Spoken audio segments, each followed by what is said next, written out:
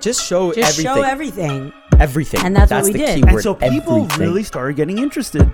They're like, what the fuck is this? Yeah, people are like, what are you guys doing?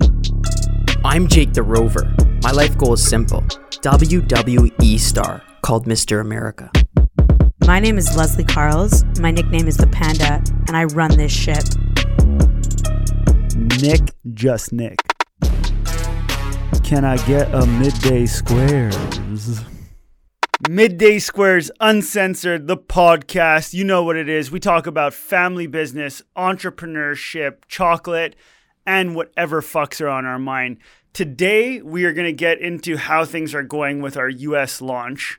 Primarily, we're going to talk about influencer marketing. A lot of chatter is going around the internet saying influencer marketing is dead. Let's get into what influencer marketing even fucking is and how it's not even close to being dead. Amen. But before that, we have serious housekeeping to undo.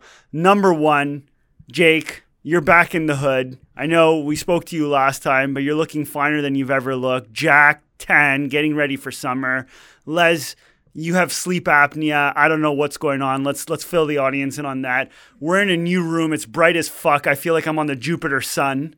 Okay, I love it. I'm still not understanding why I can't use my regular. So for everybody that's listening, we have these new mugs that we have to put water in, and I'm not understanding how to drink out of this. I'm just used to good old plastic, dirty bottles, and now I have this weird shindig. So Don't lie, you like it. I'm not sure how I feel. I'm going to be honest about that. Jake. It just seems like it's sponsored. It is sponsored by Midday Squares. No. It makes no sense. But shout out Howley, who worked really hard on bringing this room together. Shout out Kara, our producer. Jake, for the audience, honestly, you're on turbo speeds with reading. The audience knows you're a huge reader. But you're ripping books like I rip fucking bags of chips, okay? So I'm not understanding what's going on. What's the current book and why? Yeah, I'm reading a book a week. Committed 45 minutes every morning, like I always say. Super important if you actually want to go through things. My current book is The Hot Seat, about Jeff Immelt. He was the former CEO of GE, General Electric, one of the greatest American companies of all time. Shout out to them for getting back into innovation and building things, not just being a financial company. For all of you that don't know, General Electric's most profitable business in the early 90s was banking, actually. So I didn't even know that till I started reading this book. Which is crazy when you think about it. Yeah, because they're built on engineers. They start to have more financial analysts than engineers in their company. That doesn't really make sense. They do aviation engines. They do imaging for CT scans. They were the original Apple. Yeah, they were the original Apple. That being said, this book is incredible. It's so far my favorite book. I'm 90 pages in, 2 days later. And it's about being in the hot seat, front row vision of what it is to be a CEO in one of the greatest companies of all time. He also had to come in right after one of the greatest CEOs considered of all time, Jack Welch. Everyone knows Jack Welch. This man had to lead up to it. He was 16 years there in GE. He was scrutinized because he made decisions on innovation and going back to the roots of GE rather than profit margins and shareholder value. I think that's what's interesting about the book is that at the end of the day, it's a look into a CEO that didn't per se have the greatest run from financial perspective, but really pushed the company to turn its whole mindset around. It's hard. He went after innovation and value for the customer. And again, that didn't turn into stock price jumping. It actually decreased the stock price. He went down so much. And people often look at a company that they are doing well because their stock prices are flying. That is not the truth. I'm sorry. And if you think that, then go read the book. I think very similar to what we go through all the time in making decisions. If anybody cares what I'm reading... Okay. No. Nothing. Okay. But I am watching Sex and the City, and I am so into it. I basically spend, right when I get home from work, I hit my bed. Nick's in the other room, and all he hears is me cracking up. Because as I get older, the show really, I really relate to it, from my single days. But it's so good. So I just want to say I'm watching Sex and the City. I love that and for you. I'm also being wired up for sleep apnea. Apnea, thank you. And I just want to say a lot of people slid into the DMs last night trying to correct the way I say sleep apnea. And the thing is, for anybody who's listening to this who might be following us, I'm saying this here and now. I have trouble pronouncing things. I've had grown up with learning disorders. I have trouble pronouncing things. And sometimes you just got to accept that I'm not going to say the word the way that it is. And that's okay. That's Les's way of saying it. And it's okay to correct someone. But I think, sometimes you got to think about how does that make them feel? Obviously, I know I'm pronouncing the word wrong. And obviously, I am trying to pronounce it correctly. But I don't need a million people telling me how to pronounce it. Like, I'm not perfect. To be fair, if you read the context of what these people were saying, they were actually doing it to be on your back, to support you in your corner. What I was reading was they weren't trying to they were prefacing the question of being like, because you said you were trying to pronounce the word, so you were kind of asking indirectly what people thought, even though you weren't doing that. That's what it came off as. So they did come in to correct you, and it wasn't from a rude standpoint. No, for sure. But when I'm in my therapy sessions with Dr. James Gavin, I pronounce things wrong all the time, and he doesn't correct me because he knows that's just Les, and that's part of the language that I speak, and it's okay. Well, you're a beautiful friggin' creature. Thank you very much. Everybody, I agree with Jake. I did read into it too. I think they were there to help you more than anything. That being said, we appreciate you for you. Thank you very much. But before you get into that, there's a movie I watched yesterday, such a class act, Rush Hour 2. I watched the first 15 minutes. Chris Tucker is a legend. That's a cult classic. No, it's too good. He is just so funny. He's on the dance floor at the club in a gang member. Just picture this. They were going after a gang. He wasn't told that they were going after a gang. I know the exact scene. He gets on the karaoke machine and he's killing it. Okay, everyone's looking at him like this. If you see me, they're like, what the hell is this guy doing? He's on fire, moving his hips, shaking, and little does he know that he's in the middle of a gang scene and they're trying to do an investigation. He has zero clue. And then he sees Jackie Chan, right? Jackie Chan. Yeah. He sees Jackie Chan and Jackie Chan's going like this, cut it. And he's like, oh, fuck this guy, man. He put me in an investigation. Now I got to change. And he keeps going. He keeps shaking. I would like to see Chris Tucker come out of hiding. He's been out of the scene for a while, and he was one of my favorite growing up. He's a good comedian. Okay, we are getting into the show. Housekeeping done. Although could we do a show one time where we just do housekeeping the full time? What's housekeeping with you? I mean, Jake and I just mentioned our housekeeping. What's your housekeeping? Honestly, I'm preparing this company for our IPO. Now, as everybody knows, it's the road to the IPO. Doesn't mean we're going to be doing the IPO. I think that's very important for everybody that's listening to know. But I am actively preparing this company to have the possibility to go public towards the end of the year, start of 2020. What year are we? 2021?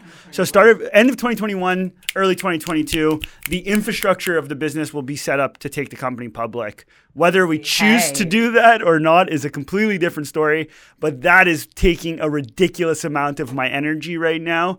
Basically, I got into it and we had our meeting with a few of the investment bankers that are potentially going to underwrite this IPO. So what does that mean? They're going to help us go public, buy the stock, stuff like that to get the company going. And I got a laundry list of shit that we need to do. And I almost went into deep depression again because of it. When we were speaking about our Series A, you guys know how hard that was. This is probably 5x as hard as the Series A investment that we did. So preparing the company financially, all the legal documents, yada, yada, yada. But the difference is we're starting nice and early and we have a great team now that's going to be supporting me, whereas I felt really alone when I did Series A, whereas now I don't feel so alone. So that is my housekeeping. Snaps to the team around you and to what your journey is going to be for the next couple of months. And I'm excited because it's the first time any of us have gone through this. So it's all a learning curve. The USA. It's happening. I don't know if you feel it. It is happening. United States of America. No, but it's happening. So what I really feel when I'm on the Instagram and I see our mentions and I see people with the USA packaging, I freak because it's that initial feeling that I had when we first launched in Canada and people would post about our product and I'd be like, wow, I don't even know these people and they're posting about our product. And now it's really, I don't know them, right? It's the USA. So it's so cool to see it all starting to come the way it came when we first launched Midday Squares and seeing people naturally buying it at Jimbo's, naturally buying it at Erewhon's. It's so cool. Ordering online. I cannot believe it's happening, but it is happening. Getting the feedback. I want to tell both of you two things that I don't think you guys No, in the last 30 days, 1/3 of our online orders went to the US. 1/3. Yeah, that's hot. That's high. That's the highest it's ever been. It's rich. Jake, how do you feel about the US? I'm super excited. I've been always excited about it. It's I just believe the opportunity there is insane, and I see the difference of just no shade on Canada. I love Canada. It's our backyard. This is our OG. This is where the jiggle happens. But what I've noticed of just doing a lot of work for the US is that they have a lot more options. They have a lot more options of services, of things to do, of different types of locations, of different distribution. And it's not just monopolized by three massive retailers here in Canada. It's not. It's broken in a lot of different things. So we actually have a lot better chance, actually, in my opinion, of succeeding there. Even though there's more competition, there's more people in the field. If we continue to be ourselves, it's endless. The ceiling, there's no ceiling. It's a sky. And I think that that's the cool thing about the US. Forget about the great customers we're getting there and all the amazing things that are happening. I think that when we start optimizing the opportunities out there, it's going to fly. Canada's great, like I said, different amount of opportunity here. Again, we're 30 million, 35 million people here, 370 million there. Yeah, it's a lot bigger of a landscape. So I think our initial takeoff, we were delayed almost 3 months. Still delayed. We shipped our first USA retail order. What was it, 2 weeks ago or 3 weeks ago? Which for me was crazy. Yeah, crazy. Because the fact that we got it out the door. I was a bit insecure about it though, a little bit, because there was sprinkles all over the U.S. And when you have sprinkles all over a country, you're a little bit blind. And what does sprinkles mean for the audience? Sprinkles means that we were taking distribution points in different regions across the U.S. So some in the Northeast, some in the South Pacific, some in the Midwest, and that's scary. Because you're everywhere but nowhere. We're everywhere but nowhere. But in Canada, we went city by city. Yeah. Big difference. And then we went national once we were comfortable. Once we had brand presence. Yes. We're about to go national in the U.S. on a certain account. I'm not going to say they count, but I'm grateful that we have that opportunity. But do you know how much prep work's going into from now just till there to start setting up the infrastructure on our team from both marketing, trial, and even other distribution? Okay, so I want to get into this because this is really important. I think this is huge value add for everybody that's thinking tactically. So, Jake, tell us the retail setup that we're getting structured. Then I'll get into how I'm supplementing that with influencers, and we're just going to roundtable of what's kind of going on in that area. Yeah, well, for us, original plan was for the U.S. is sprinkle a little bit, just to see which areas are hot spots, but focus on our hypothesis was Southern California and Texas. Those are massive. If you look at Texas's GDP alone, it is almost the size of the Canadian GDP. Just imagine that. So we were going to focus on Austin region and Los Angeles. Focus on building the brand like we did in Montreal and Toronto here. For all of you Canadians that know, we put a lot of effort into activities, building brand exposure, experiential marketing, getting people to feel what Midday Squares is really about. Which I think we would still be doing if COVID wasn't, our launch plan would have been a little bit different, but COVID is still, a pandemic happening. It's here and it's real. It's real. Yeah, exactly. And it's happening. Yeah, so we are trying to come up with more creative, which is a lot more work, which we are doing. But the plan is open doors in the natural space in those two regions specifically, which we have a little bit of a delay, which scares me a little bit, and then open other doors that sprinkle just to see different hot spots. So if we want to touch a little bit in Boston, we're going to see if Boston picks up, we're going to send our marketing to go to Boston and start banging out there. Which comes to the 80-20 rule, which I think is super important, is as we're trying to take over a massive land space, it's very similar to online marketing. You try channels, then based on the response that you get in those channels, you deviate budgets towards there. And so our hypothesis is Austin and LA, but don't be fooled if sorry, did I say Boston? Austin. I meant Austin and LA. But if Boston starts to fly or any other state starts to fly, our energy is doubled down there right away. And that's why we sprinkled across, which opened small distribution in different regions across the U.S. to understand which area could be a hotspot and which one. Like our hypothesis focused on two hotspots that we think it is, but we may be wrong, like you said. I think I agree. I think that is a great strategy. When you're attacking a country and you're not fully aware of what the market is or where your market is or where your customer is, even though we have hypothesis. I mean, we have a good idea on data. I Well, want to we make do. it sound like we're not just taking our finger and No, putting it in the air. We're not, but part of that is our hypothesis was LA and Austin, right? So now, like Jake said, is we are still running A/B testing by sprinkling, by putting, one or two things here, one or two things there, and just seeing where it takes off. But most of our energy and marketing efforts are going to LA and Austin. Two things to add. When you're opening a new country, you got, especially with a lot of opportunity, like I discussed previous, the USA has a lot of opportunity. You got to block out the noise, guys. Oh my God. Just from being in the retail game with Michelle and our team that we're building out, which we should get into, we get opportunities swung at us. Oh, I heard you here. So, something like maybe like a big retailer like Target. It's so attractive. So attractive. You want to just do it, but if you don't have the brand awareness, how could you do a national launch like that with the biggest retailers in the world? Shock, we've been denying Costco for 2.5 years. And shout With out to them. love. With love. No, with they're love. until we find the right thing for them. But again, block the noise. Exactly, but it's so important because we want to succeed at Costco, right? We don't want to set ourselves up to fail. And Correct. I think that's what's amazing. It's a waste of everybody's time. Exactly. And then also dealing with here's a big thing. When you're about to launch a new country, and this is what I learned in the last 3 months for about this new US expansion, is there's reviews, okay? Yep. If you don't hit these review times for your category, so you better have someone looking into all those reviews and putting them on a piece of paper, even on a bulletin board. Even a year before you're ready to launch. We didn't do that. That's our lesson learned. And we got a delay. Yeah. So here's the thing. Put every retail you want to be in. So every if you're going after the naturalists, put the big ones. Whole Foods, Sprouts, Wegmans. Wegmans. You got all these retailers. Put them all on a list and find out when your review is. Find out when your category review is and make sure it's written down on a date so you're prepared to know from a forecasting model. Can you explain what the Wait, review is? I want to say something on this aspect. Oh, yeah. So, and I'll get into it. The review is basically the buyer, when they're bringing in new products, each category has a buyer, and they kind of, instead of sprinkling in products over the year, they want to do an entire reset one shot, so it streamlines the paperwork, it streamlines the launches, it just makes the work easier for them. And so they review products, for instance, refrigerated snacking at a specific time.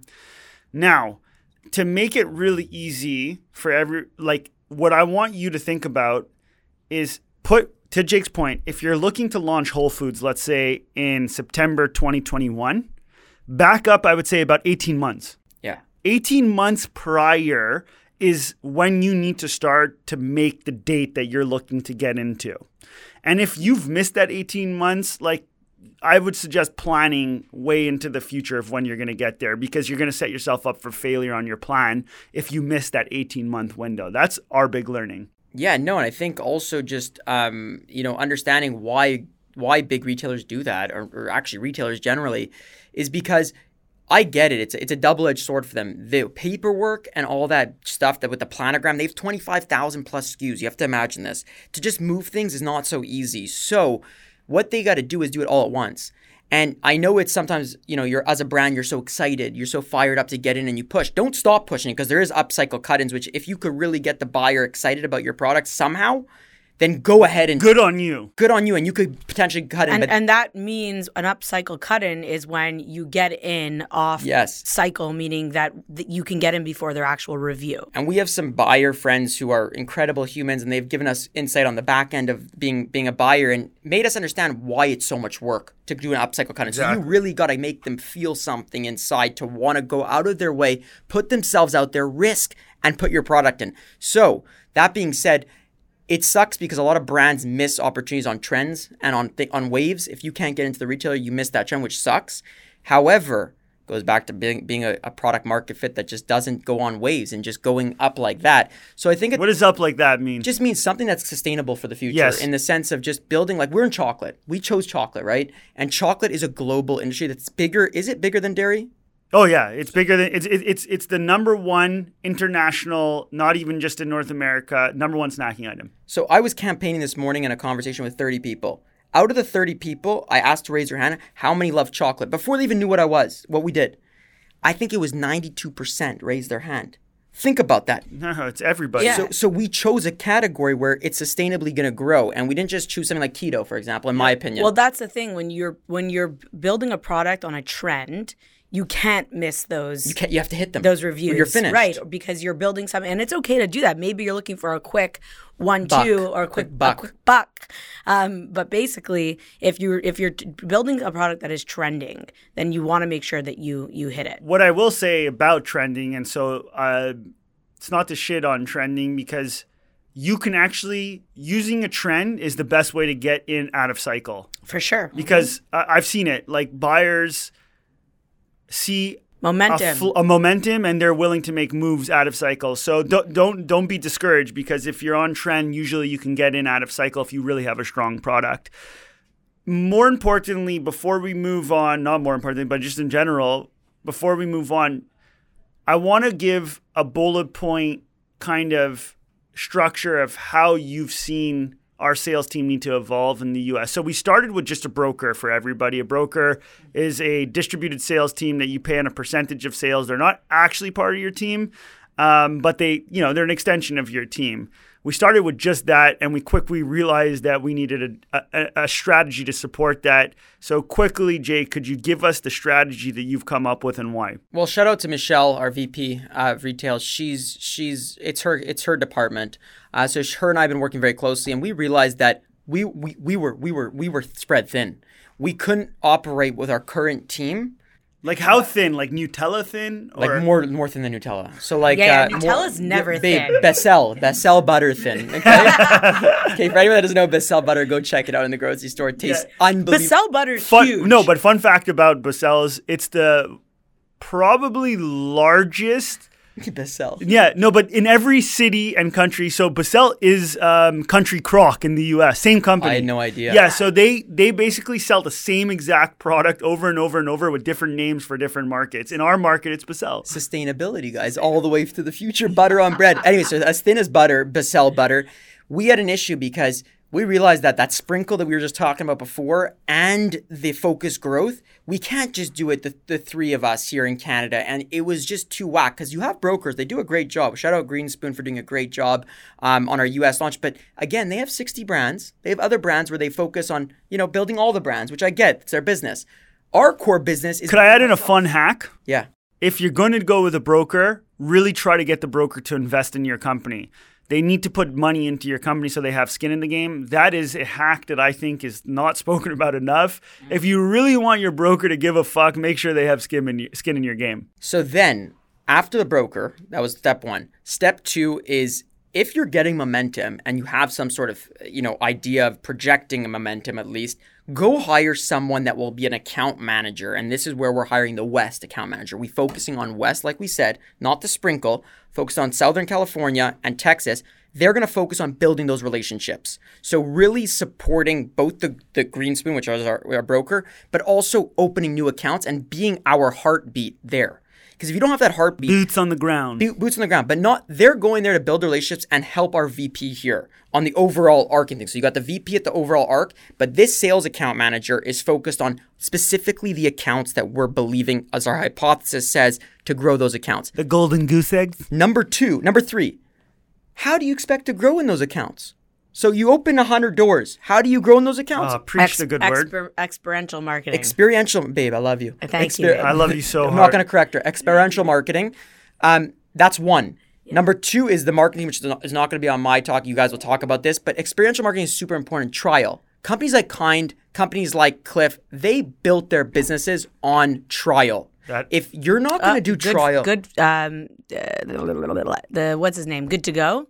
Oh, Made Good, babe. Made Good, yes. Love him. Nima. He's obsessed with him. Shout out the founder of Made Good He's on Foods. all of Air Canada's flights. And he's a manufacturer, too. Shout out to Nima because he's a legend. No, but if you don't get trial, how do you expect people to, other than brand, okay, premium of brand, understanding the brand feeling, which that's what we're going to get into next, but how do you expect them to want to commit to your bar now when they've already tried the other ones? They like the other ones. I think it's the most important piece that's forgot about in the food industry is we are selling shit that goes in people's mouths. Better taste I fucking don't know good. if it's forgotten. Oh, yes. Is it? So many companies do not prioritize what the experience is in the mouth. And I'm not just saying, it's one thing to show up and have people trial your product. And I know we forget it sometimes too. When I'm putting together my ads, I forget we're selling food. Yeah. Some ads I just got to make look delicious, make you want to put it in your mouth. Yeah. That's it. And so trial, I know, yes, people show up and do it. But what I mean by it's forgotten is that, okay, great. If you have a shitty tasting product, you show up for trial. What's really going to happen? And trial's very expensive. You need to budget correctly for trial. I remember we were doing our demos. They were $15,000 a month. Oh, just wait for the U.S., babe. It's we're so that was the next hire. Could you, without mentioning the big company's name, talk about how much they spent in 1 year on trial? $70 million. Yep. Wow. $70 million. It was the core. We're not saying their name, but they successfully did. They were one of the best at it. I think I just puked in my mouth. No, but babe, but like $70 babe, million. After I'll tell you what they did in sales that year. So my thing is that probably over 600. No. Yeah, 750, I think. Woo! So just do yourself a favor. If you don't have that pillar of the business and you decide to skip it, you decide, oh, we'll get to it later. It is a crucial part of your sales team, not your marketing team. It is sales. How do you expect to support these massive grocers? Yes, digital's one way, and that's great. You got to do it. But if you don't have trial, your product's sitting on a shelf next to 25,000 different products. They better motherfucking like your taste if they want to come back. I'm getting anxiety right now. And don't. Over the trial. I'm getting anxiety because I'm getting anxious to say what's been on my mind this whole fucking conversation. I am fed up of people telling me that influencer marketing is dead. That is people who say that. What bar are they hanging out at? Yeah. No, you know what it is? They don't like. There's a stigma on influencers, which is just false, in my opinion. Like people who have stigma on influencers live in the past. Guys. They live in the past. They live in the past. I need to preach. Go. There's too much preach. I'm pent up right now. Pent up. So pent up demand. Feed the geese. Feed the geese. So okay, at the end of the day, influencer marketing is not dead. It's really not dead. What's happened though? Yes, if you compare influencer marketing to 5 years ago, I can understand why you think it's dead. Because 5 years ago, it was so fucking easy that all you had to do was throw your rod in the lake, okay? And 15 fish would hook onto your rod. Influencer marketing is alive and well. And so if we're going to give the analogy, influencer marketing maybe 5 years ago was at the stage of a human when they're like 2 to 3 years old. Maybe we're at the stage of this market being we're like 9 years old. We're not even in the teenage years yet.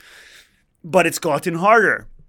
You as a brand actually have to do work. Exactly. And I think at really good influencers is like the shopping channel. They know how. They are the new age shopping channel. Hot. They know how to give their customers what they need, how to sell to their customers. And people who say, oh, well, it's annoying because they're pitching product all day.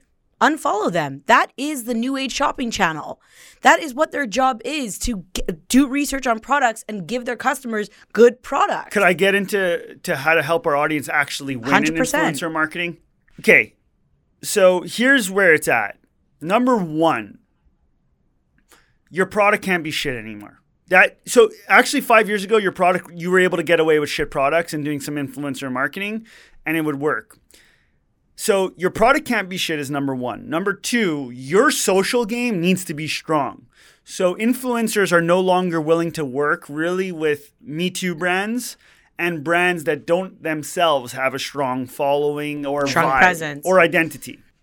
So that already makes the barrier to entry 10x harder than it was 5 years ago because now you need to get your shit together.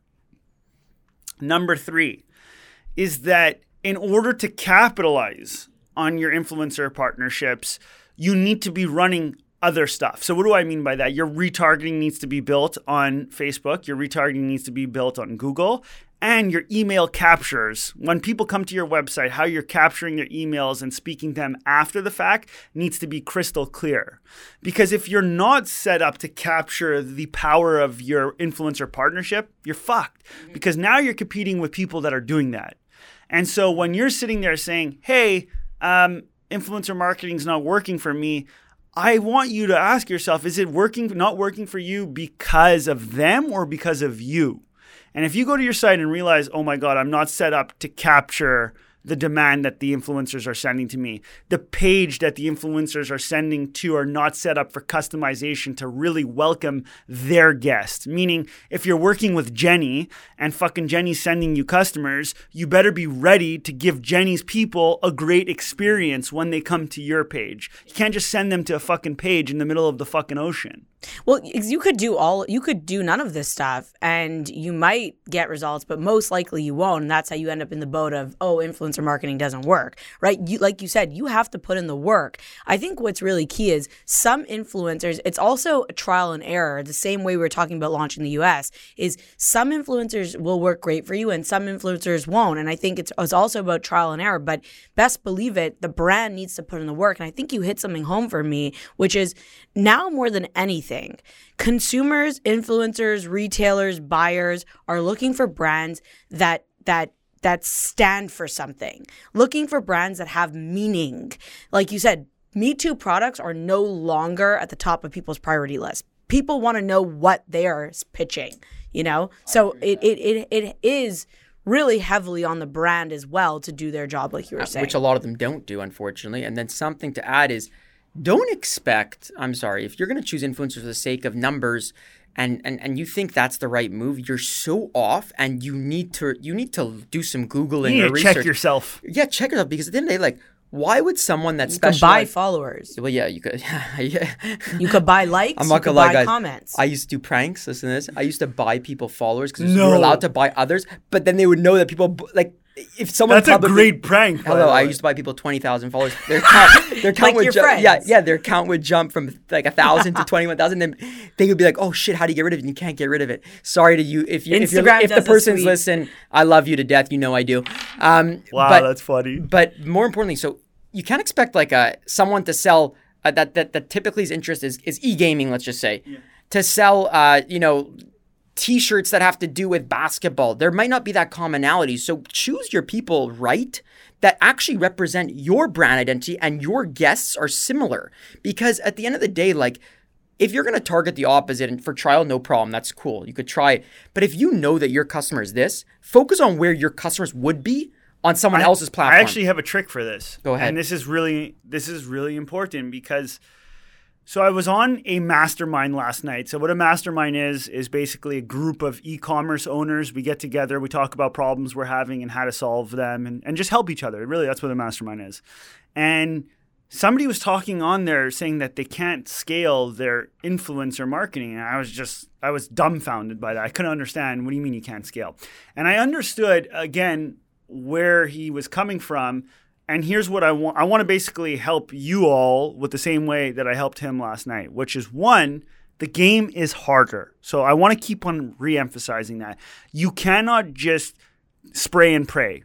There's a lot of work. So here's how we do it here at Midday Squares. One is picture relationships are over. So any type of feed post. Yeah, picture feed posts are over. It's all about the stories. When you're looking for your partner, you want to basically create a fake account and just follow people that you want to engage with and watch them for a week. If the person you want to work with doesn't spend 90% of their time in their story feeds, you probably want to nix them from working with them. Number two, while you're watching their stories in a day, if they are not making minimum 3 product recommendations, you probably want to nix them. And here's why. Is the partner that you're choosing to help you sell product has to have an audience that's been trained already to watch them like the shopping channel, where they are going through their day, and as they're going through their day, they're making product recommendations. Those ROIs that we are seeing, so the return on investment of working with those types of partners are mind-boggling. So for instance, on a $1,500 campaign, we've seen with some of those partnerships, $15,000 returns. In one day. In one day. Without lifetime value. Without lifetime value. So imagine without any of the extra juice. Then what you could do is there's a company called Grin.co. We've spoken about them on the show. This is not sponsored. We don't get paid from them. You can then take the influencers that are working or the partners that are really working for you and go find lookalikes. You literally put in their handle and it gives you a list of people they deem to probably be the same as those types of partners. But Grin is an investment. Is an investment. Yeah. But there's other tools out there that could possibly do it. I'm saying get creative with it. Well, if you want to do it for free, right? You do what you do. You make a fake account and you do the due diligence yourself. You still have to do it with Grin, though. Even if you find their lookalike audience, this is the part where the laziness comes in that I see other founders make is they don't. So they look at an influencer, they think it's good, but they don't scope them out. Right. They don't spend the weeks watching them. How do people comment on their stuff? How do they interact? And another tip is when you follow these influencers, Instagram sometimes recommends on a drop down other similar accounts. So don't just follow, go look at those accounts, see if they're correct. And even the influencer usually follows just a couple of people, maybe a few, like 400 or 500 people. Go and see who they follow. I have a really cool analogy I just came up with that relates the whole show together. So influencer marketing is exactly like choosing a broker for sales. It's the exact same thing, because why do you choose a broker? Because their relationship with all the retailers are there. So you choose them, you pay them to go get you the accounts, to sell the product to the account. It's the same thing. Same thing. I'm not going to choose a broker that's doing all the clothing stores. Why? Because we're a food business. So that's a different type of influencer. So choose the one that's in the food business. And if you really want to get creative, which you didn't talk about the creativity of choosing other influencers from different sectors of trying I was just about to get to that because we have enough to get into that. But it's the same thing as go out now and find a food service broker. So it's even more specific. But you have to think backwards. And that's what the comparison of opening up retail is to influencers, in my opinion. 1,000,000% is work backwards. Speak to people that are interacting with, brands and ask them, well, who are you discovering your products from? That's another good way to find it. Same way, if you want to get into a coffee shop, go to the coffee shop and ask them where they're getting their food from. Where, who's the distributor, who's the broker, who's selling into it, and reach out to those people. But at the end, another thing I want to say is like everybody I speak with thinks that influencer marketing or partnerships only happens on Instagram and Facebook. That is the biggest falsehood I've ever heard in my life. Number one, you have Twitter, you have LinkedIn, you have Pinterest, you have TikTok. People that aren't even on social platforms. Talk about a relationship. This is the last one we'll get on, a relationship we made in LA that has nothing to do with any of the social platforms. That is a partnership that is as strong as an influencer. They're a different style influencer. Yes. So I met some fellows, strangers I like to call them at first, that you should never be shy to meet strangers. Go out there. They teach you as kids, don't speak to strangers. I think as you become an adult, you should speak to strangers. And the magic's made usually once you give it an open-minded chance. So I met these two people and they're super awesome individuals. And they're, like you said, a different type of influencer. So these people we partnered with them now because they're helping us expand the brand on the ground. So they're doing stuff that's not digital work. They're not doing the digital push. They're doing the physical, the handouts, the seeding of the product. They're getting the relationships built with people on the ground there. So gyms, retailers, everyone. They are solely doing a word to mouth for us. Forget about everything else. So they're a different style. You have to imagine this. You're not going to get your return right away. But we got into the Grammys from one of them. We've got into other things. And if you just We're in celebrities' fridges because of them? Yes. And all these things make a difference. But also we got into Fox News because of one of them. Fox, I think it was Milwaukee Fox. Yeah. Milwaukee Fox, we found ourselves on there. But that's because when you have a different style relationship, it comes back to all the things we say about customers. People go to a dinner table and they share what they went through. You could build those relationships at a greater level, not just a dinner table. I don't know how broken of a telephone we have to sound like. It is broken record, not broken telephone. There's 5,000 people in fucking the US that matter. I don't know who those 5,000 are per se in name, but 5,000 people set the tone for 368 million people. If you are still focusing on 368 million people, I need you to go fucking home, get in the shower, and think deeply about what you're doing because you're going after way too big of a pie. It takes 5,000 people to convince the entire United States that your product is worthy of their mouths. On a final note, does anybody have anything left to say? No, I think that we distilled a lot in this podcast and I loved it. I think there's a lot of added value. I think at the end of the day, again, put out great products, build a strong brand, build a great presence, and put in the work. Don't be lazy. Put in the work. It's easier to say something doesn't work than actually ask yourself why it's not working 5 times. And don't wait to hire. Like I said, we spread it thin, and we're hiring actively right now, very quickly, to make sure that we do reach what we believe we could reach. Offense all day. That's the Midday Squares way. 3, 2, 1. Ole, ole, ole, ole. Ole, ole, ole. Ole, ole, ole, ole. Ole. Midday Squares Uncensored. That was probably one of my favorite shows in go out and get shit done type of way.